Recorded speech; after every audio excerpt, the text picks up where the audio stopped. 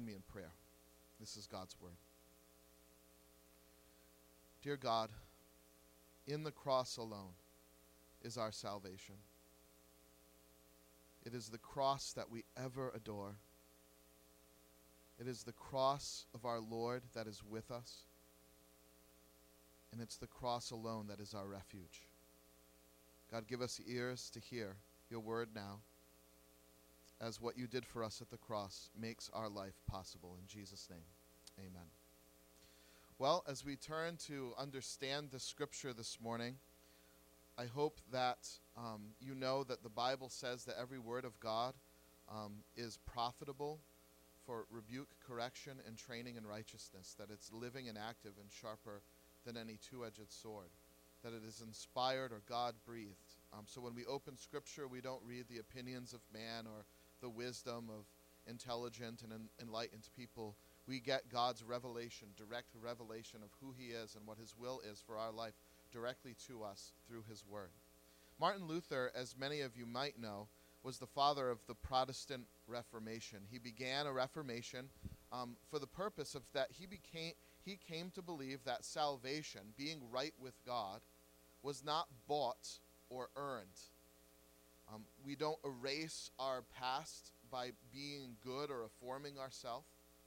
He believed that salvation, becoming right with God, our deepest need, was a gracious gift given to us by grace through faith. But before Luther came to know this, something remarkable happened to him in his life that I don't know that many people know. He was basically following his father's path to become a lawyer, as many of us do as young people. We desire to please our parents. Well, maybe some of us do. But he was, in particular, was following a path that his father set forth for him to become a lawyer. But one day he was walking along a path, and he was nearly killed. He was almost struck by lightning. And this scared Martin Luther to death. And consequently, he vowed to God to dedicate himself to the monastic life. He cried out in this moment, "Help me, St. Anne," he screamed, "Help me." And he said, "I'll become a monk. Just let me live." So he made good on that promise. He plunged into a life of prayer. He became a monk. He plunged into a life of fasting, of ascetic practices. He went without sleep for days at a time. He endured bone-chilling cold without a blanket. He would whip himself nearly to the point of death. Luther saw by these means what he was trying to do was to remove the guilt of sin that he felt he carried and provoke himself to earn the favor of God, but also to increase his own personal love for God. But he never found any consolation. And we can kind of cluck our modern tongues at Luther for this, what seems archaic and disgusting behavior, but so often we do the same things to ourselves. We carry the same burden. We think that if we work hard enough, if we run hard enough, then we'll prove ourselves. If not to God, then to us or to someone else.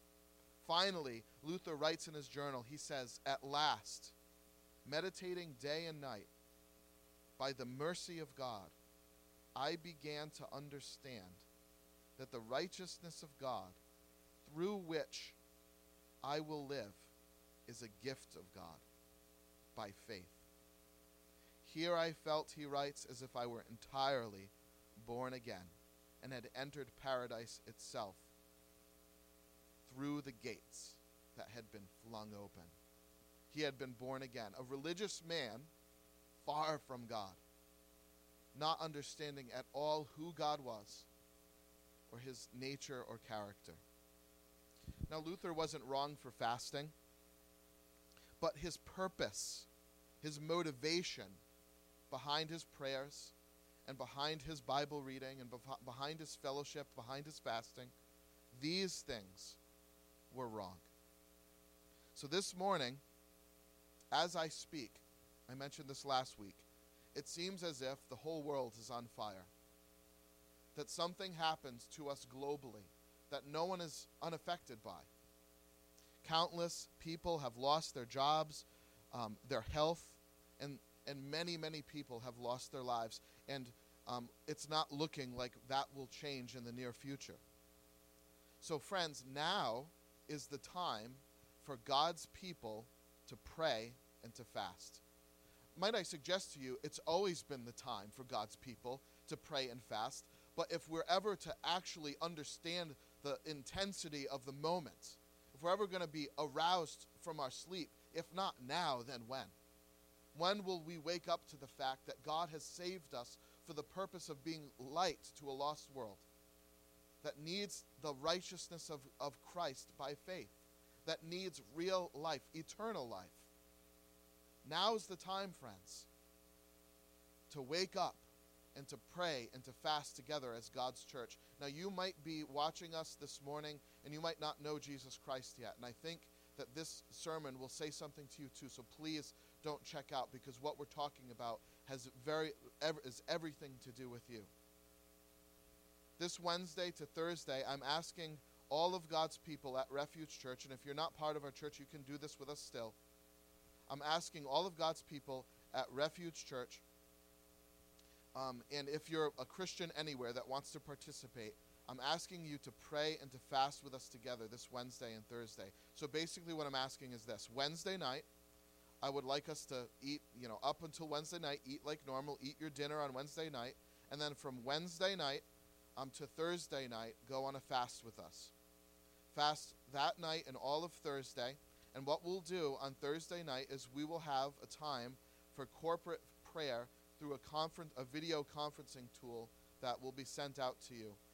A link will be sent out to you to participate in that.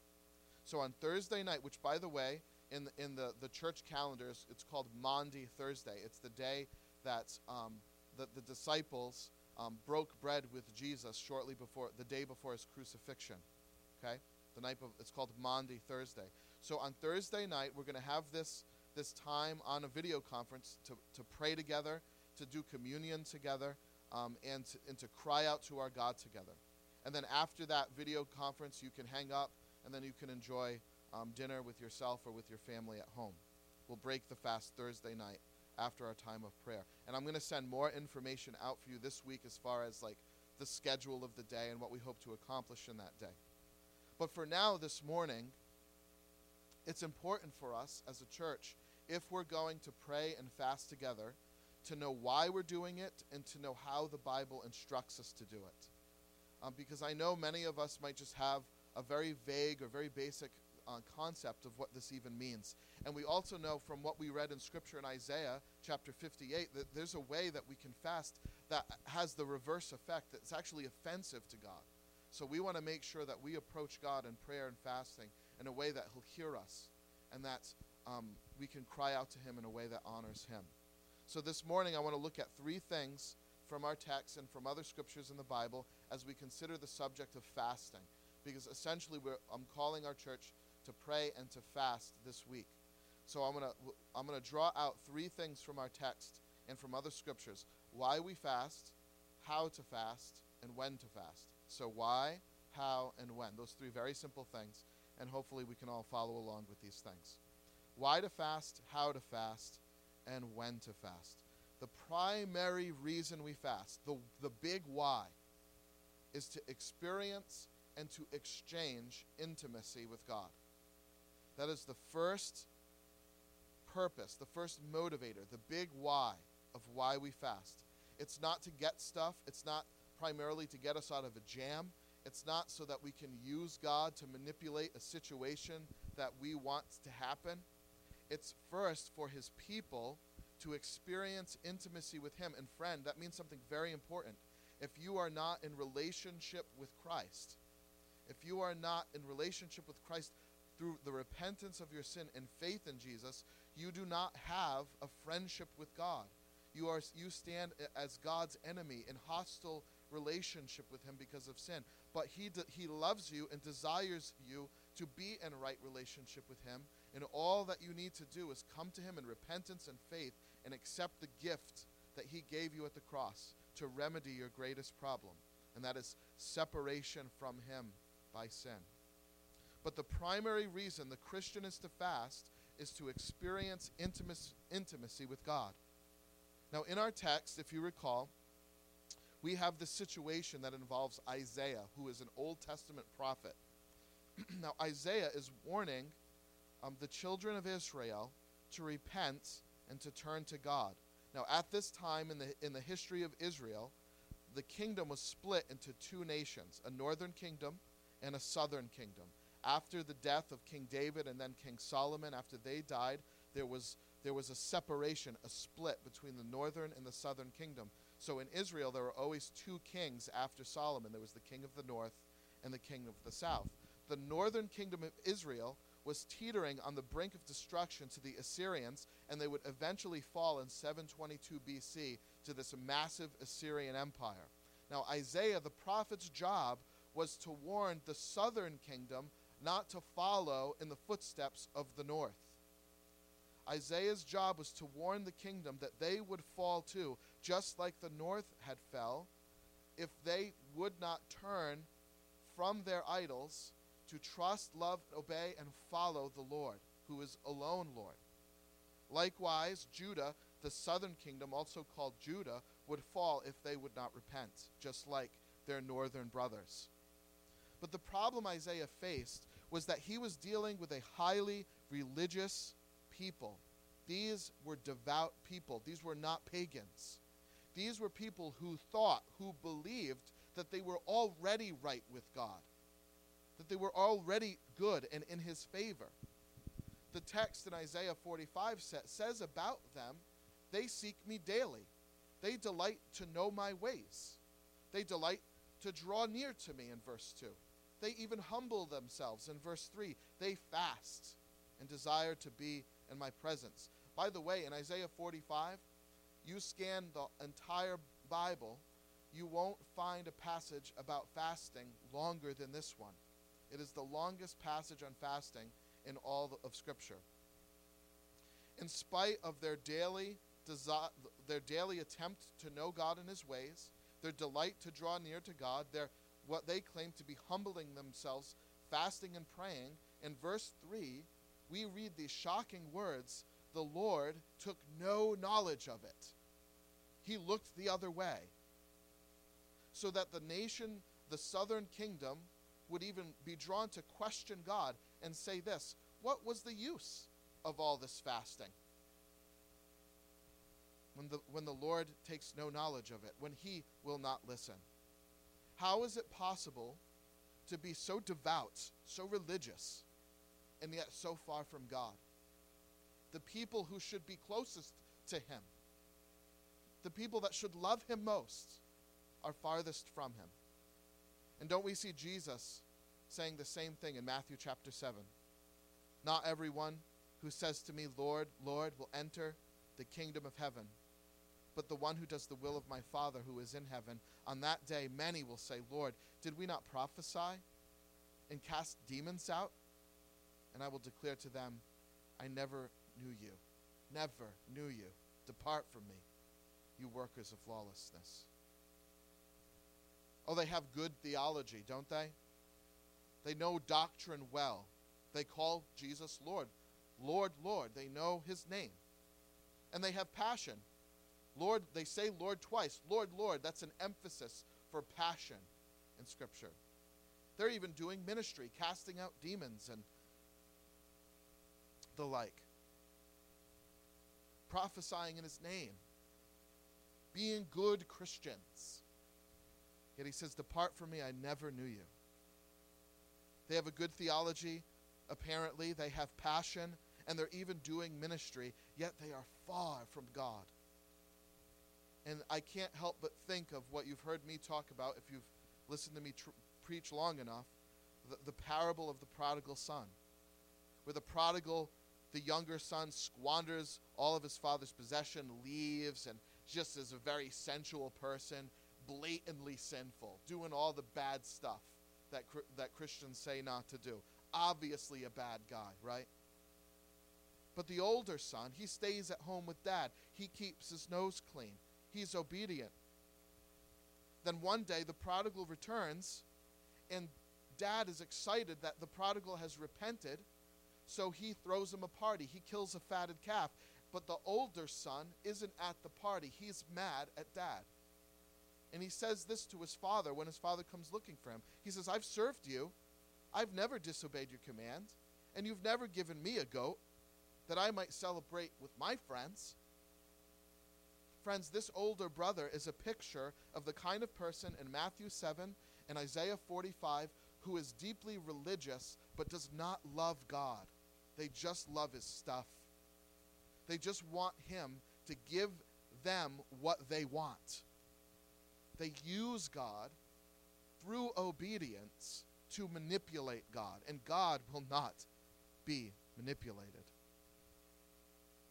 Oh, and these so often find themselves, when God does indeed take something that they think they have earned, they end up hating the God that they have claimed to serve. Like Martin Luther, they obey to clear their own conscience, to pay for their own sin, to get God's stuff, and when it doesn't work, they end up hating him.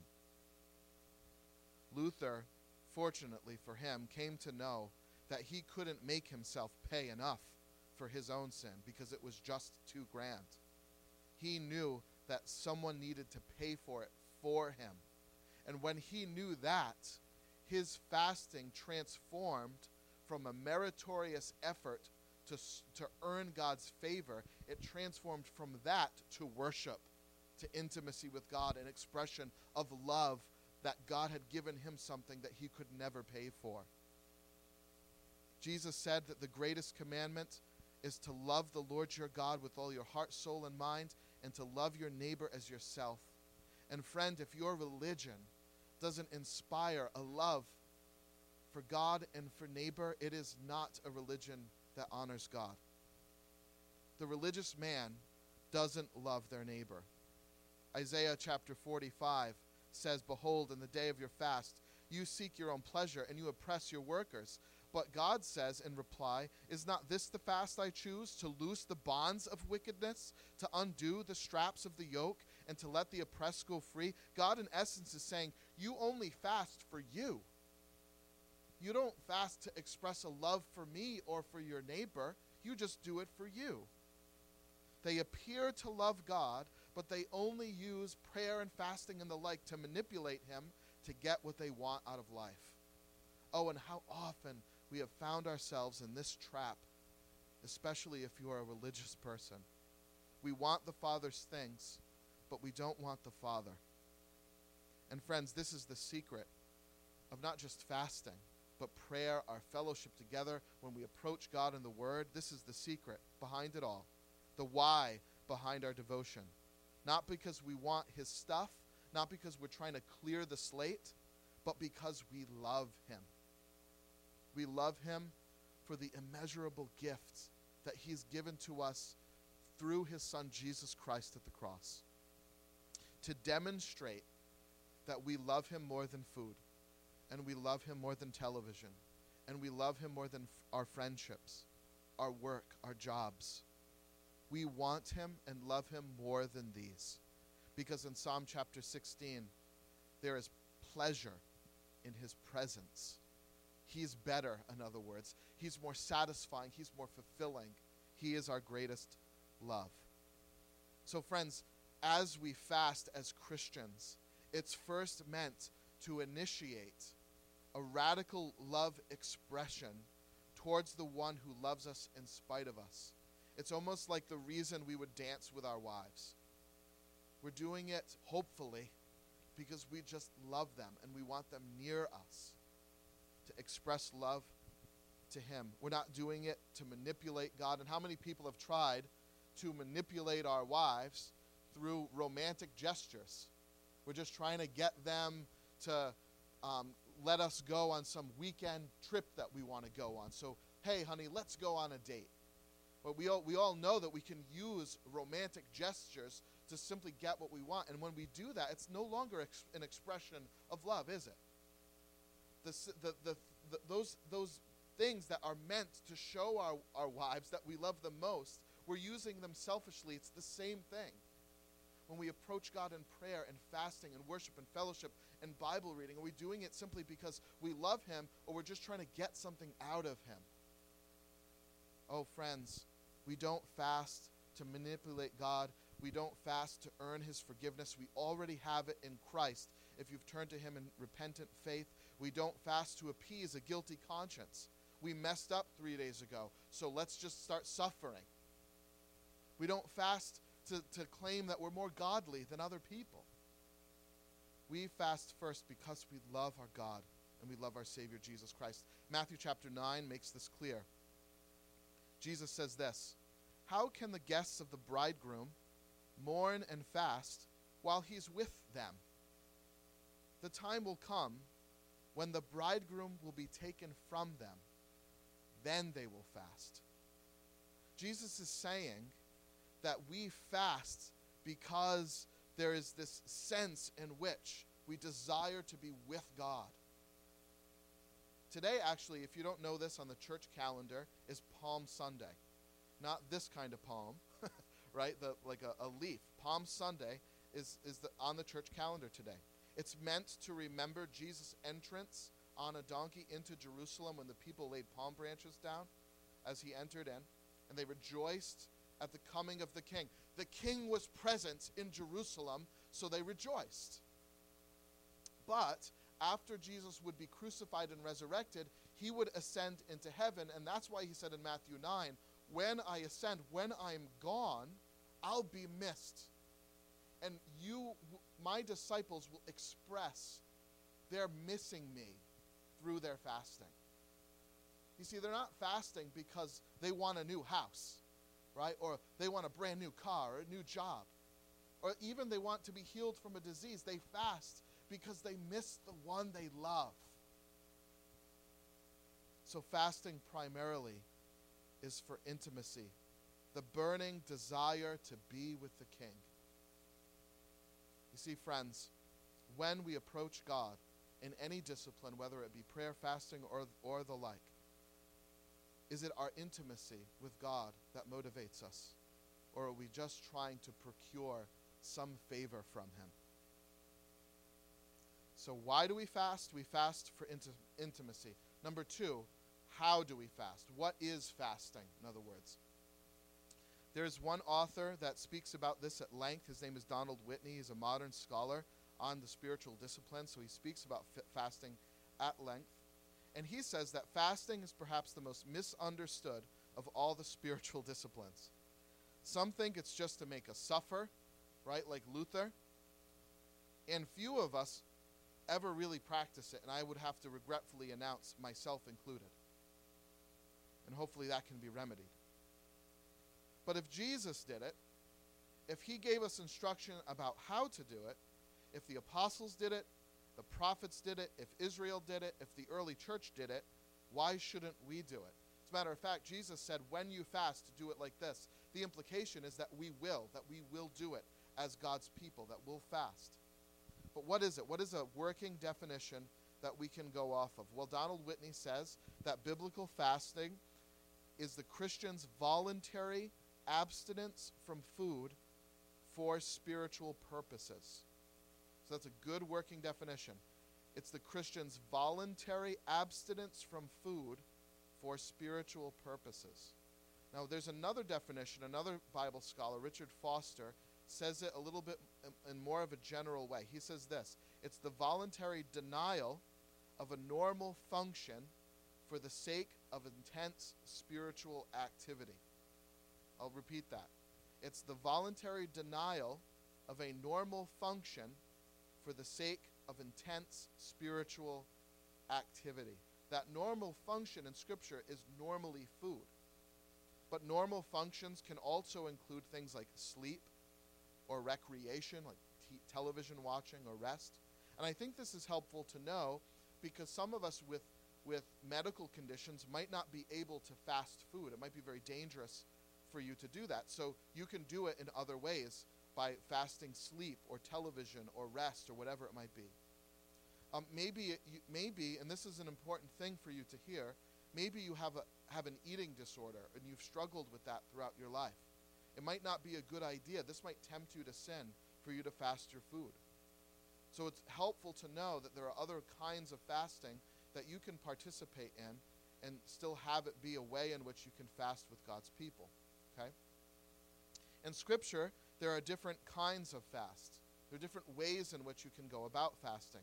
In Scripture, there's the normal fast. That is, you abstain from food for a length of time, but you can keep drinking water. That's what scholars have called a normal fast, that we see that in Matthew chapter 4. There are other times where you can do what's called a partial fast. That is, you abstain from some kinds of food, but not all kinds of food. For example, in Daniel chapter 1, he didn't eat things that what he called delicious, savory, tasty. So in our modern world, some people call that the Daniel fast. But a partial fast is you won't eat certain kinds of food. An absolute fast, so there's the normal, the partial. An absolute fast is that you abstain from all food and water altogether. Obviously, you can't do that for as long. You can't survive without water past 3 days. But we see that in Ezra chapter 10. That's an absolute fast. Sometimes in Scripture, fasts are private. We're instructed in Matthew 6 that when we fast, don't let anyone know about it, right? It's a private, personal thing between you and God. But other times, there are fasts that we're told to do together. We see this in Joel in the Old Testament, chapter 2, verses 15 and 16. We call this a corporate or a congregational fast, and that's what we're calling our church to do this week, a congregational or a corporate fast. The Bible doesn't command regular fast. In other words, it doesn't say you need to fast every Friday. Like it says that we need to meet and gather as God's people on the Lord's Day. The Bible doesn't tell us how often we should fast. The Bible says pray without ceasing. In other words, daily. The Bible doesn't give us instruction about how often we're to fast or when. It doesn't tell us when to do a normal fast versus a partial or absolute fast. It does tell us that when we fast privately, we're not to look gloomy. Okay, so one word in our modern vernacular that we could use is we can't be hangry, right? When we're fasting, the Bible instructs us to not wear a gloomy face, because when you don't eat, you get grumpy. Isn't that true? The Bible tells us when you're doing it privately, don't wear it on your sleeve. Don't do it for the applause of men. Don't get hangry, right? Check yourself. How often and what kind of fast needs to be informed by God's Spirit, His leading, and even sometimes situational. An event occurs that would motivate us to fast. So these friends, this is what fasting is. These are the kinds of fasts, and these are some instruction that the Bible gives us on how to fast. So why do we fast? How do we fast?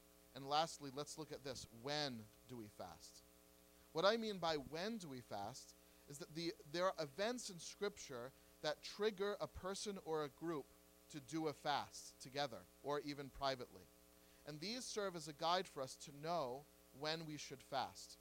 Because as I said before, the Bible doesn't tell us fast every Friday, or like it says, pray without ceasing. It doesn't tell us to fast on Sundays like it tells us to gather on Sundays.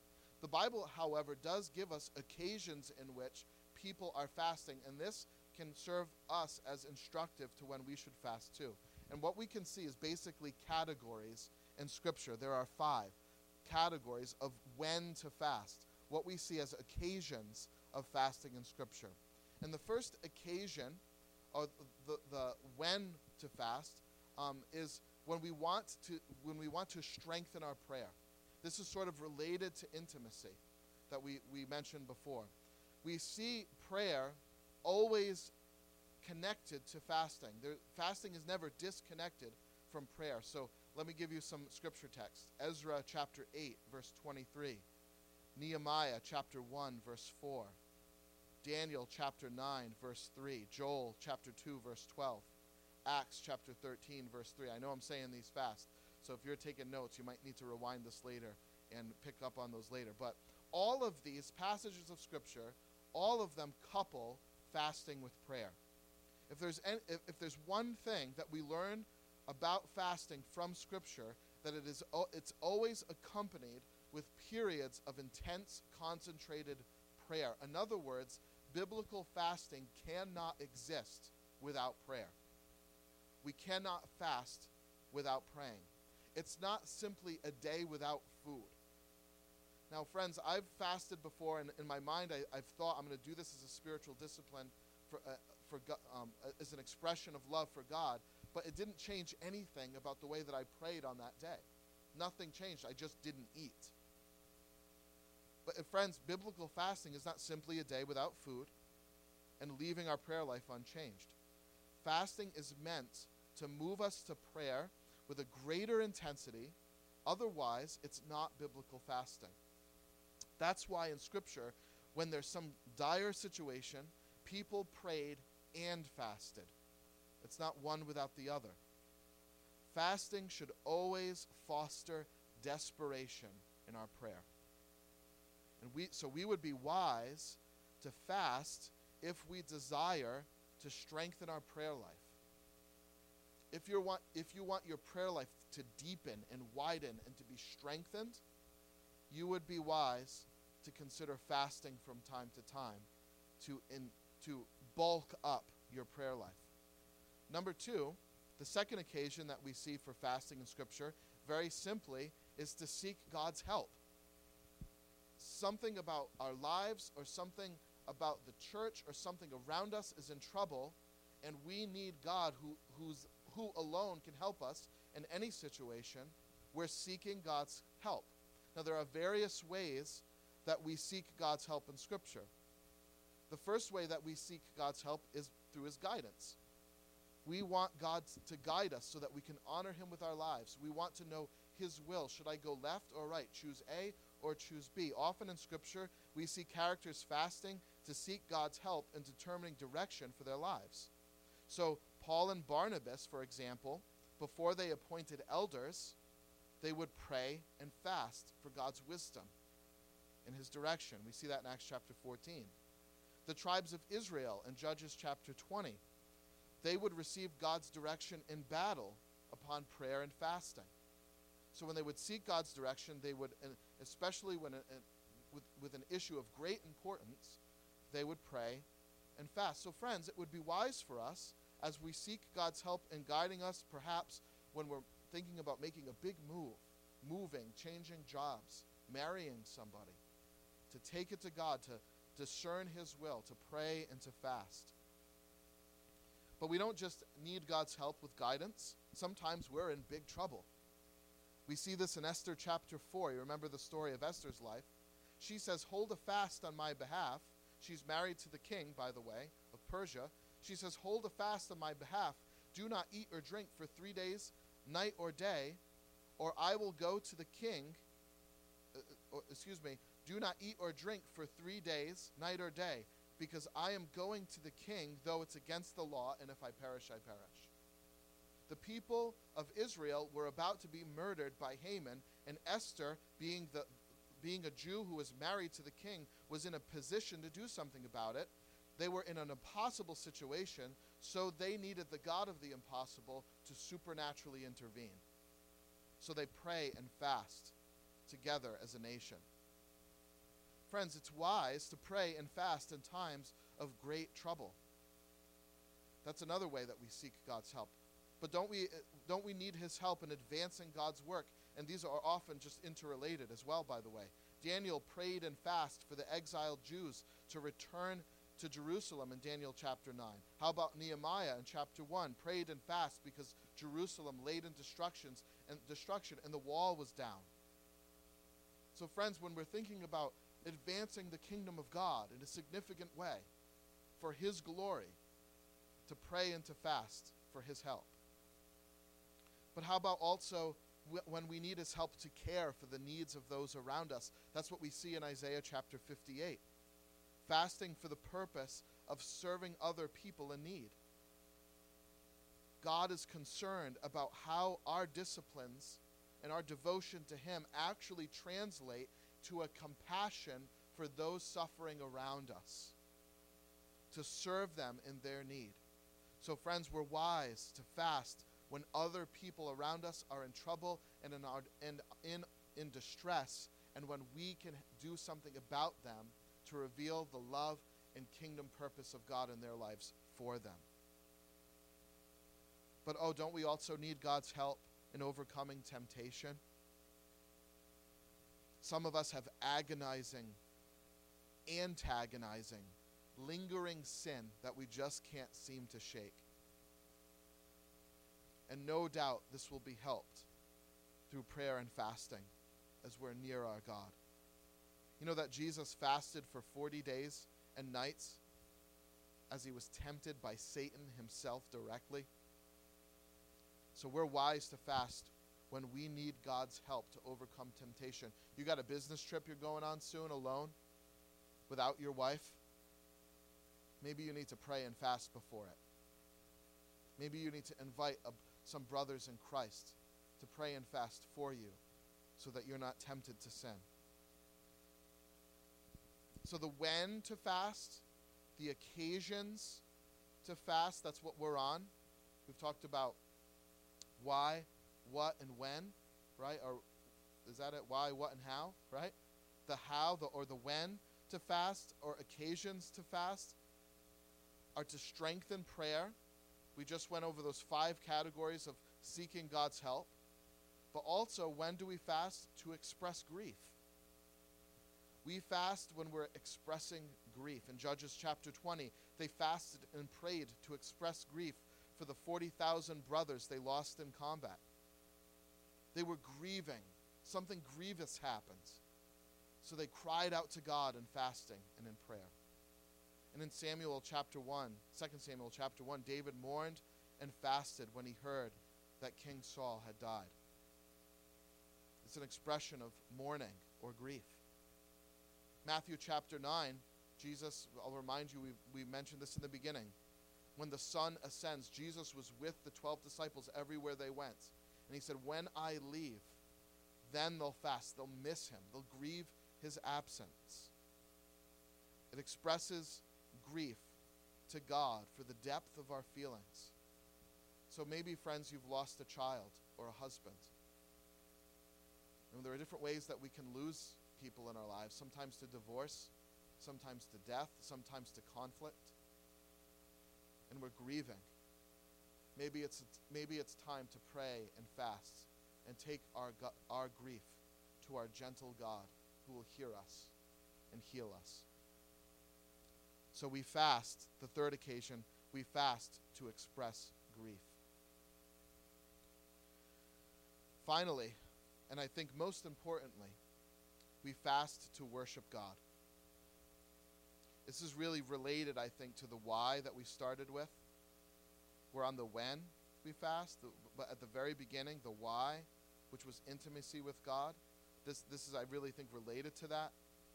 We fast to worship God, right? To strengthen prayer, to seek his help, to express grief, and to worship God.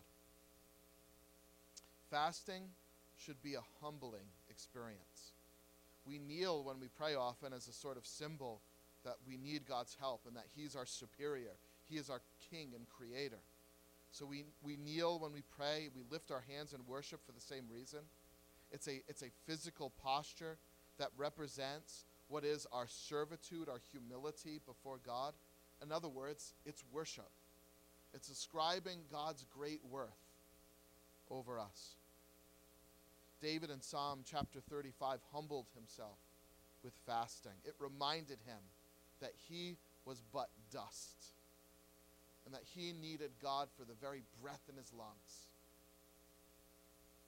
You know that fasting in and of itself doesn't make you humble. We know that. The Pharisee fasted in Luke 18 and Isaiah 45 all over the place. You can do it arrogantly. Humility is a condition of the heart. And fasting should express that humility, but it doesn't do that necessarily. But ultimately, it is to express worship to our God. Anna in Luke chapter 2 worshiped God day and night through prayer and fasting. So fasting should be an expression of finding your greatest enjoyment in life in God. Not in food, not in entertainment, not in sleep or anything else. It's a dependence on God that without him, there would be no sleep. There would be no food. There would be no entertainment. There would be no mind that we would have to enjoy or participate in any of these things. That God is the great sustainer of life. He is our all in all. He is everything that we need. He is the breath in our lungs. We tell him when we do these things that before we need any of these things, we need him, and we need him more. Jesus said, I am the bread of life, and when we fast, it should remind us that there is a greater bread that we need for our life. For real life, for deep soul satisfaction, we need a proximity to our God, our Creator, through the mediator, the bridge, Jesus Christ. You see, friends, that's what this is meant to inspire. An intimacy and worship for our God who provides all our needs and gives us all of our help.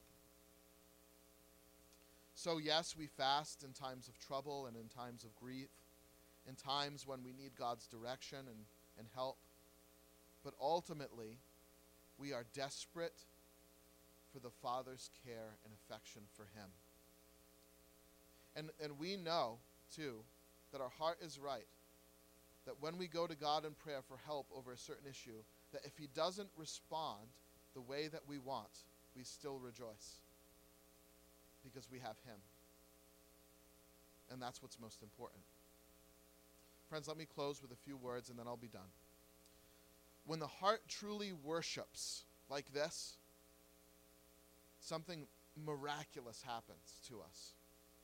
In Isaiah 58, our light breaks forth like the dawn, and our healing springs up speedily. Friends, our country does not need to be healed from a virus. It needs to be healed from its separation from God through repentance and faith in Jesus Christ. And if this virus can do that for even one person, there will be rejoicing in heaven. So can I encourage you this week, if you're a believer and you're hearing me, to pray and to fast with us together. I hope that you will. We need to finally display, as God's people, our greatest need for him, for his affection and for his love and for his presence, not for his money, not for his health, not for bigger buildings, not for more chairs and clean rugs. We need his presence. We need him, his love, affection. We want it more than bread. And we want our neighbors around us to be fed with the bread of life too that don't know him yet. So we grieve the loss together this week. We'll grieve the loss of many thousands over this world. We're going to request God's help as we build our proverbial wall like Nehemiah to spread his kingdom, to grieve over our sin and apathy and laziness and lovelessness as Christians. And we're fasting because we're desperate for God ourselves and desperate for God for the world that he loves around us. I hope that you'll be on the lookout this week for more information as we gather together this week to pray and to fast together, and that you'll participate with us. So would you close with me now in prayer? Dear Heavenly Father, we thank you this morning for what you've done for us. Oh God, if there are people listening that don't know you, I pray that they would realize that they don't need bread. They need the bread of life. If you don't know Jesus, he is your life. He died for your sins. Turn to him in repentant faith. The God of all creation became a man to save you from your sins so that you could have eternal life and heal your soul, to make you right with him. Cry out to him now, Father, save me. I'm a sinner. I believe that Jesus is my Lord and Savior. And oh God, for the rest of us, I pray that you would concentrate our minds this week and our spirits, our hearts, to cry out to our Lord for your presence, affection, and help. God bless us now as we close with one song, How We Love You. In Jesus' name, amen.